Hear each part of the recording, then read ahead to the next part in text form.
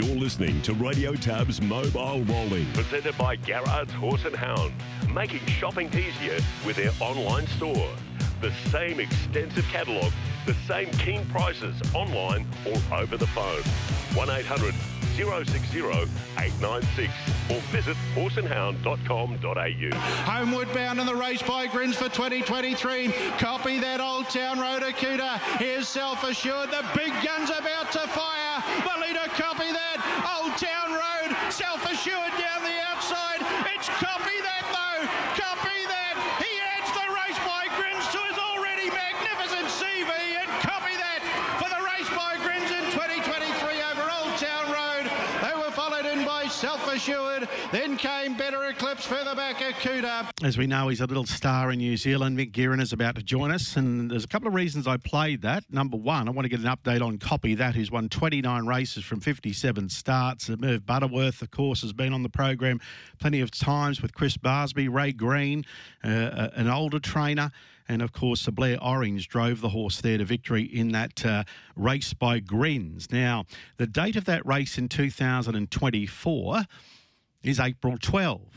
Now, it's been texting Grant Dixon about the Inter-Dominion Star, Leap to Fame. So at this stage, he may have one Brisbane run next month and a trial, go to the Hunter Cup Feb 3, go to the Miracle Mile March 9, and this race by Grins, April 12, is well and truly on the radar. And that would excite Mick Guerin, who joins us now. Thanks for coming on, Mick. Good morning. Good afternoon to you, Steve. I'm in Auckland, so it's 1:30 in the afternoon here, and a big hi to all your listeners. I hope they enjoyed the Inter-Dominions last Saturday. How could you not enjoy it? It was great. Yeah, I think it was pretty much a one where everybody got what they wanted, and there's nothing like a home state winner, and particularly a home state winner who's a great horse, which he is. So, and the trotting series, there was never going to be a Queensland trotting winner, but there was a bloody good horse win it, and look, he's maybe 2/3 toward being a champion, just believe. He's developing an outstanding record. So a lot of fun. Well done to Racing Queensland and Albion Park under tricky circumstances with what lies ahead there. But I think and hope that while Albion Park is going to close eventually, Steve, that the momentum Lowry, as they call Leap to Fame, carries with him, will at least keep Queenslanders engaged. And given he's a valuable end tie, we had Kevin Seymour, the owner of the horse, on yesterday. He wants to see him for a couple of seasons, so they're not rushing him off to stud anytime soon, which is great. And he might even be in that. The great thing is there, Steve, is like, to be perfectly honest, and I don't talk shit on the radio, I believe in telling the truth. Domestic stallions aren't really ever believable. I mean, he could stand at stud for, like King of Swing stood at stud for 10. Maybe at a pinch he could stand for 10, but they're not. It's a funny thing. Like if he stands at stud, he might get 150 mares in Queensland. He might get 100 around Australia. He might get 20 in New Zealand. But yeah, there is effectively no domestic market for stallions. I know it's a really hard thing for people to hear because it's quite confronting. Because when you go to the sales people say, "Oh, well, he's a colt. He'll be able to do this or that." It just isn't true. The problem is, what saved, apart from the Australian speed stallions, but what saves the domestic thoroughbred market is, of course, there's no AI. So if you have a good horse in Queensland, you can retire a Dubious up there and he can serve 100 mares. But the problem is when Leap to Fame goes to stud, as is King of Swing, who's had really good support, you're up against the best stallions in the world. It literally would be like if every thoroughbred breeder in Australia could go to Equinox. And you say, well, not everybody could afford to go to Equinox, but plenty could. So it's really funny. I think with standard domestic markets, like if you said to any person listening to this show, name the three best, and I'm not picking on Australia, because New Zealand's had slightly more success. They've had Christian Cullen and Courage Under Fire, who are both wonderful stallions. But if you said name the three best domestic Australian stallions in the last 50 years, there's no chance you could name them, and I doubt anybody listening to the show could name them. It's just such a hard thing to do because AI has basically killed it off. The good side about that is this. You might as well race them.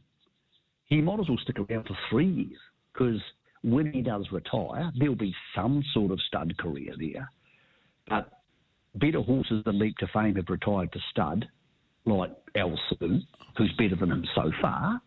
Leap to Fame may end up being better than Elsu. I don't know the answer to that. But they just don't have stallion careers. And even Lazarus is really struggling to produce consistent winners because he's up against his own father, Bettor's Delight, and he's up against Captain Treacherous. So it's a really interesting conversation, the domestic stallion one. People say it all the time, but as someone who buys and sells a lot of horses, it's not really true. The last meeting, Mick, at Albion Park will be 2026, and that's in a Dominion year, so we may see him there in that final run in the winter time to attract the Kiwi representation in the final Inter Dominion ever at Albion Park, if that goes to play in 2026. Wouldn't it be great to send it out on a high? It's been a wonderful track, Albion Park. It's been a tricky last 10 years for a lot of reasons, floods and the Gold Coast track at the Inter Dominions once. And I think it's a place that a lot of people have fond memories of. But anybody who goes to normal harness racing meetings would know that on a normal Saturday night, there'd be a few hundred people there as paying customers.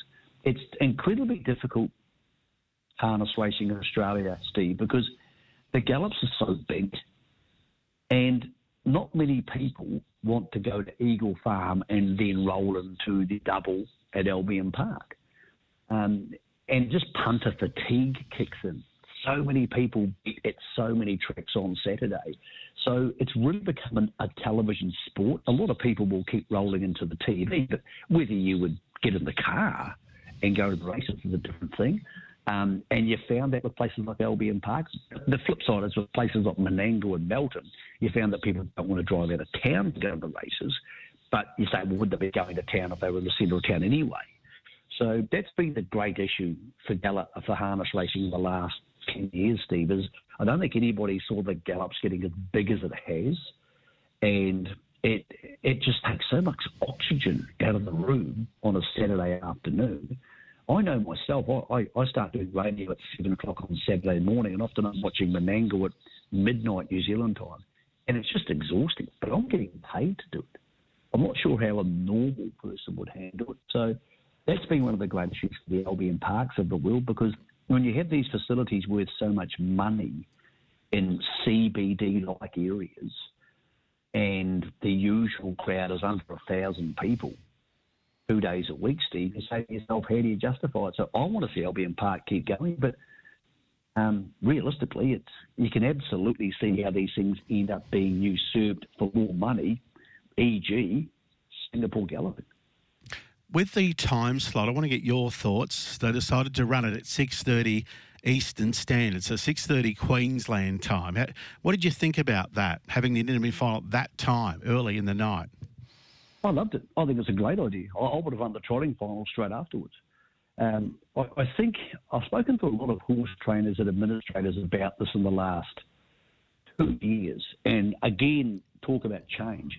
People want big bang events over your way. You know that from the Magic Millions. Plenty of people who go to the Magic Millions have no interest going to Hollandale. They want to go because it's an event. So I spoke to Chris Waller about it on air once. I said, what do you do? He said, pit as many big races on the biggest cards as you can. That's what they deserve, to be in front of lots of people, and make your big events massive, but don't try and make your small events big. And I think with the gallops again being so big, if you can create those what I call golden hour situations where you have an overlap between the gallops, or last week it was even more of an overlap because of Ollie riding in Perth. But if you can go good harness race at Albion Park straight after the last at Randwick on a usual Saturday, you might tie the people in. What I find is if you have a meeting, Steve, where people go, okay, they've run the last at Flemington or Randwick or Eagle Farm, and 10 minutes later on your TV, you've got an average race with no name recognition out of Albion Park or Menangle. You go, and once you lose them for a race, you don't get those people back. Once they change the channel from Sky Channel to the footy or the cricket, it's really hard to get them to come back unless you have a leap to fame. So there was a lot to be said for trying to keep people lured into those meetings and saying to them, the gallops are finished, let's migrate them to becoming harness punters. I'm not sure whether that's guaranteed $100,000 early quaddies. I don't know. I'm not sure exactly the best way you do it. But what I do know is that by putting a decent horse in that card early in the program, you did give yourself a chance at name recognition, because name recognition is such a big part of the industry for us. Look at last week in Perth. Would as many people have watched that if the Oliver wasn't riding in that race and that great story? I don't think so. So I think harness racing needs to look at that. Again, there are some people who say, well, our turnover's not as good at that time of the day as later in the night. But one of the biggest issues harness racing's had for a while is trying to get young people. Every survey you see, there's some administrator telling us that we need to get more young people in the game. Well, that is true. But the biggest pool of people who could bet on harness racing in Australia are gallops punters who don't now. And you're a lot more chance of migrating 2% of your gallop punting market to harness than you are migrating the same worth of people who are non-punters at the moment. You're not just going to walk through the middle of Brisbane and find people and say, come to the trots and fall in love with this. But you might migrate some of those gallops punters to harness early in the evening. So I think sometimes we're targeting the wrong market, Steve. From a punting point of view, it's a different thing if you're talking about crowd and the ambience point of view. Interesting comments indeed. So if Leap to Fame ends up running on April 12 in that Grins race that copy that one earlier this year, what other representation is going to be in that race at this stage? And I'm keen to know what's happening with Copy That. And do you think what's happening with horses like Swayze and Better Eclipse and Spirit of St. Louis and those horses, are they a chance of some of those heading over for the race by Grins as well? In order, Copy That's in Victoria. He's just had surgery on a knee, so he won't be seen for 6 to 8 months, but they are enthusiastic. They will get him back to the track. So Copy That's a no. Swayze, impossible to tell, but I wouldn't think Cambridge suits him because he's not a natural gate speed horse. It's a long way to go because he can't win if he's in front. So I think a lot of people are going to see who goes where, because there's a race a week later in Perth called the Nullarbor. So they might go, okay, Leap to Fame's going. Better Eclipse will get a slot. He's absolute certain to get a slot. He raced in it last year. He was good. Greg Sugars and Jess Tubbs will bring Just Believe across for the trot slot race the same night. There's a $575,000 trotting race, so I'm absolutely certain they won't go to sweep. So once they bring him across, it's easy to bring two across, and people will want him because he's a very good horse. So that'll be 2 slots. Then you start saying, if you own Catch the Wave or Swayze, do you really want to go to New Zealand to take on a Cooter, Merlin, Leap to Fame, and Better Eclipse? And the answer is probably no. So you start losing horses because they don't want to go take on all those good horses. So they might go to the Nullarbor in Perth and try their luck there against what's not going to be a stronger field. So, but if you have Merlin, Self-Assured, who won the race 2 years ago, a Cooter, Maybe Don't Stop Dreaming, Leap to Fame, and Better Eclipse, and potentially Swayze, or the new horse for Jason Grimson, Hot and Treacherous, then you've got a hell of a race. Also the same night, Steve, you're going to have, more than likely, Just Believe, Muscle Mountain, Oscar Bonavina, Bolt for Brilliance, and Queen Elida in the strongest Australasian trotting race for probably 15 years. I don't say this lightly because I'm not a very parochial person, Steve, because I go to race meetings all over Australia, I go to race meetings all over the world. But if the horses I just mentioned all turn up at Cambridge on April the 12th, it'll be the strongest harness racing meeting held in Australasia since probably 2000, so 23 years. Wow. Total depth, because in 2000 you had Inter-Dominion, which at different stages of the Inter-Dominion had Christian Cullen, Courage Under Fire, Holmes DG, Breedy Fella, Shaker Maker, Safe and Sound. They were all racing in the same series, and during the trotting series you had Lyle Creek and a horse called Euro Ranger who came out from Europe. But we haven't had a total, we've had some great Inter-Dominions with Blacks of Fate because he was a total champion, and on the Mighty Quinn and El Sue. But the trotting series around those horses weren't standout trotting series. They were great trotting series. But we could have one of the strongest trotting fields in 2 decades on the same night as one of the strongest pacing races in 2 decades. Yeah, it's $1 million. Is it still the race by Greens? Is it $1 million? It's $1 million, and the trotting race is a new race. It's 575,000. So the richest trotting race ever held in the Southern Hemisphere. So Cambridge is a very good viewing track. It's like Albion Park. It could set up really nicely for a very special night. So a lot of horses have to do a lot of the things right between now and then. But yeah, that would be something special, and that would be the manifestation of what we hoped slot races would be, which is actually bringing the best horses together for boosted stakes. So we can hope so, Steve. Leap to Fame is the key piece to that. He is the king on the chessboard. Yeah, imagine if he was heading to New Zealand off a Hunter Cup win, off a Miracle Mile win. Imagine the hype. Yeah, the hype would be huge, and it's a funny thing, Leap to Fame. He's such a good horse, and his lack of gate speed's been such an issue for him. But eventually, Grant, will find a way to get more out of him. It's different things you can do to a horse to do it. But it's ironically, he is such a good horse. But you go back to his record this year, outside the Sunshine Sprint, where he settled off for speed, in all the big races, when he's led, he's won, and when he hasn't led, he hasn't won.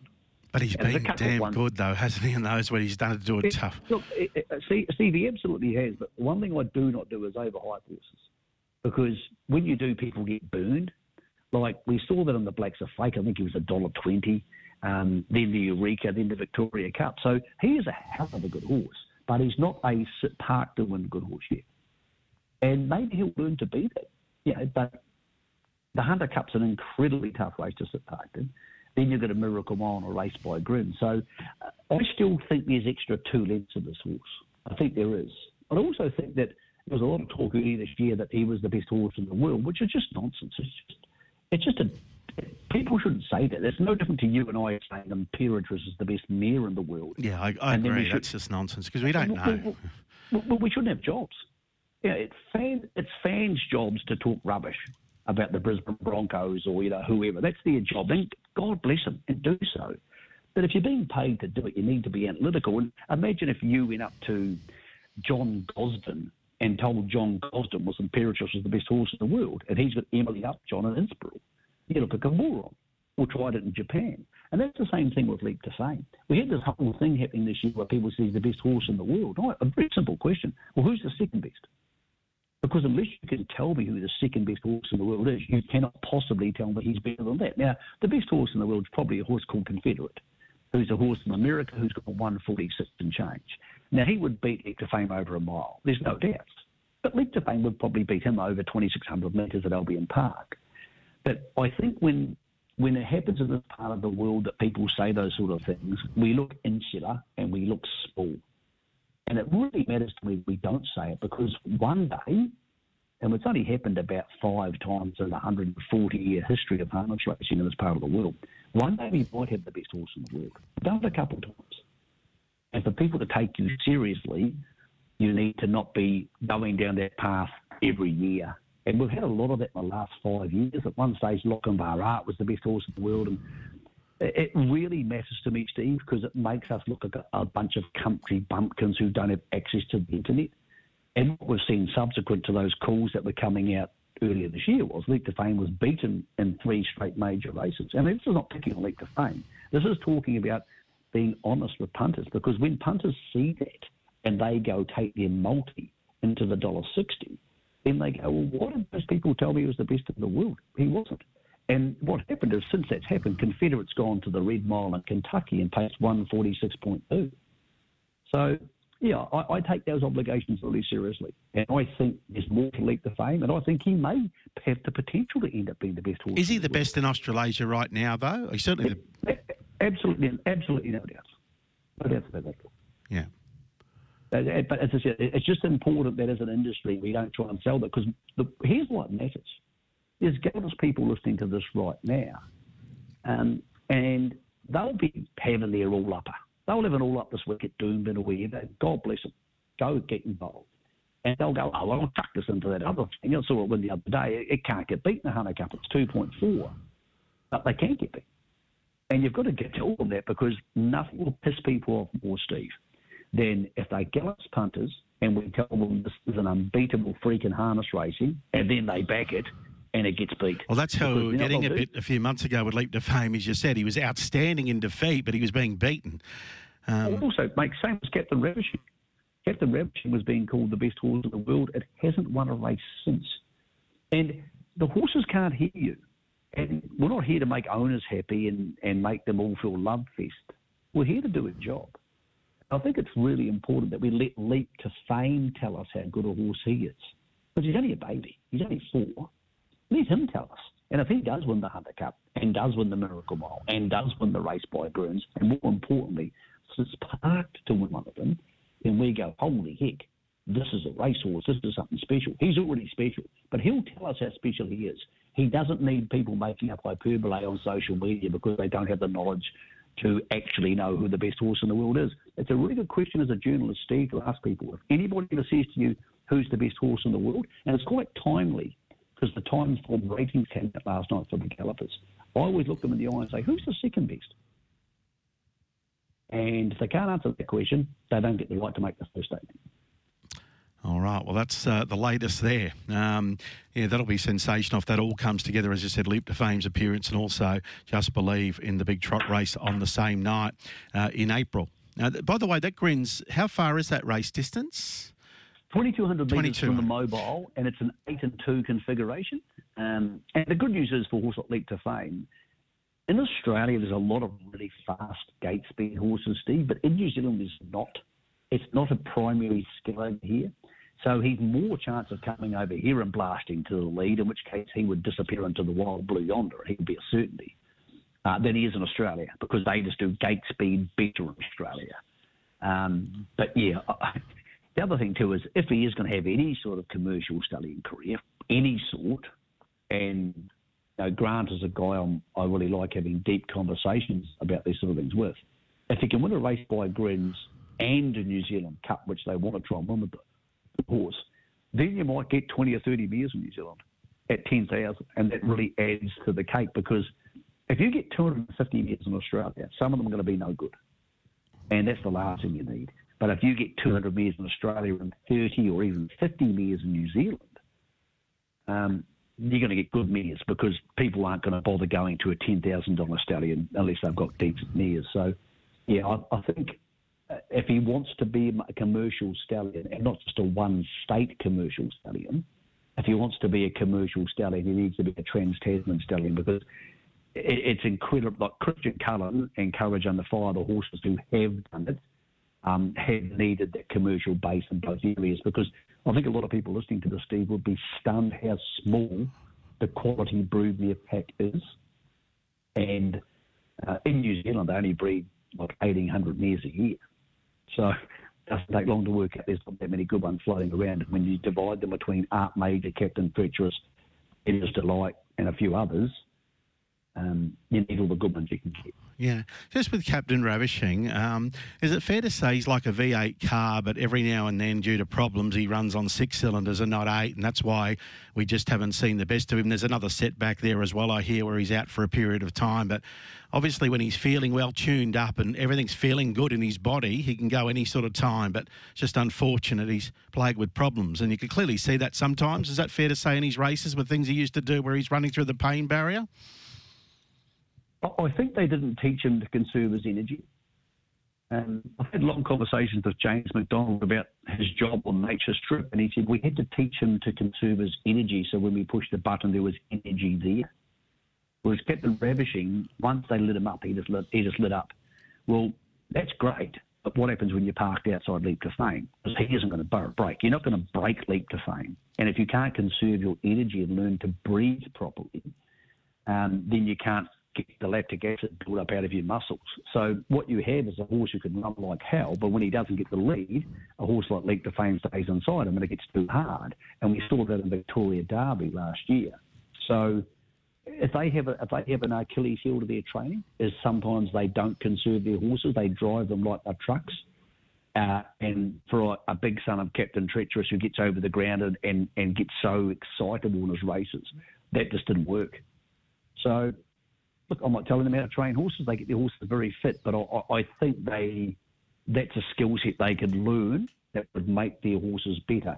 And with the Captain Treacherouses, they're quite hot horses because he's just under some beach somewhere, who again was quite a hot horse. So once you start firing them up, you only get so many runs out of them. As I said, this is all stuff I've learned, Steve, in the last 5 years by talking to jockeys and talking about how they get horses to conserve that energy in the middle stage of a race. But if you can't do it, you end up with two things. Horses who don't know how to dig deep when they have to because they don't have residual energy and they don't know how to refill their lungs in the middle stages of races. And you end up with horses that keep breaking themselves because if the people listening to the show went outside and sprinted a kilometre every day, eventually they're going to do something bad for themselves. And that's what happens with those horses who you can't teach to be kind to themselves because every race is a war. And that's why winning races by 25 and 30 metres is a waste of time. And I still don't understand why anybody ever tries to do it. Just Matty Young's with us now. Time is on the wing from the west. He's listening to this conversation. Just with Melwood Nike, before we wrap up, 16 for 16. Well, what's happening with her at the moment? 17. She's actually 17. Don't worry, I get those things wrong. 17, is she? I always lose count on them. I forget on the internet, look them up all the time. She's 17 for 17. She had a tendon scan on Monday. And she's got a 1 centimetre tear in her tendon, so she'll get the PRP treatment. And then she'll have shockwave therapy on that. They keep them in work, so they keep the elasticity in the tendon. If you put them out of work, obviously, sometimes it gets a bit too taut, and then it's really hard to get the elasticity back into them, much in the same way they do with an Achilles heel in the human. So she'll keep working very, very low grade. And they expect her to be back in 6 months, but there's no point bringing her back in 6 months because it's the middle of winter and she won't be racing in Brisbane. So effectively it'll be 9 months before we see her again. Real shame, but again, she's by Captain Treacherous. She's one of those big, strong, long-striding horses, and when they push the button on her, she just gives it her all. And sometimes you're going to see a lot of us with the Captain Treacherouses over the next 10 years. They will be the best athletes in harness racing. They will also be the ones who end up breaking down the most because, as they say in the TV ads, the faster you go, the bigger the damage. Yeah. Just with Melwood Nike, if she didn't have that problem and she stayed sound and racing the way she was and progressing and getting mature, how would she measure up against some of those old heads that we just spoke about as an older mare if she was sound?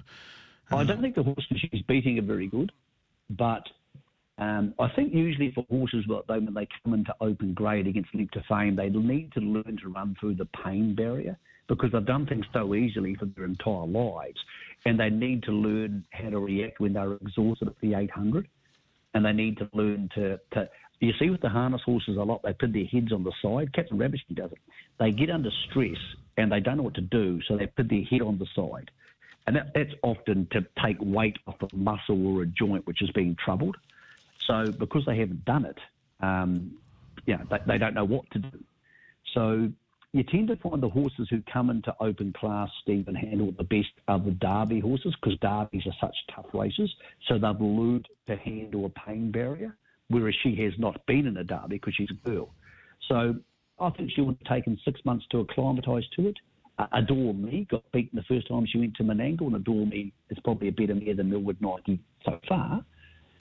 But, I think she would have the motor to handle it. Coming up straight out of the gate against Leap to Fame on those horses, I doubt she could beat them because she just hasn't learned the skills and the resilience to learn how to beat them.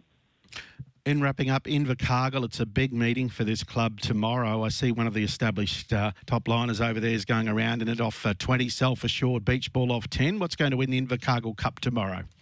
I think probably Steve Beach Ball. It's a great story. 4 years after Ricky May nearly did die and was brought back to life. Ricky's heading south again. He had his incident close enough to this part of the world, and this will be Ricky's biggest pacing win since, if he can pull it off. So had a good talk to Ricky. That story will be on thetrots.com tomorrow about dying on the track and what life is like after that and what it's like to be at 65, given a second lease on life and driving horses like Beach Ball. So I think he'll probably win, but it's a tricky race. And Oscar Bonavina's going down there as well, so he'll probably win. So it's a really good race meeting coming out of Invercargill tomorrow, sort of twilightish, so it'll kick off about 1 o'clock Queensland. Yeah, it's amazing, isn't it? Certain names just stick in your head. Obviously, I'm concentrating on thoroughbreds every day, but AG's White Sox was the horse, wasn't it?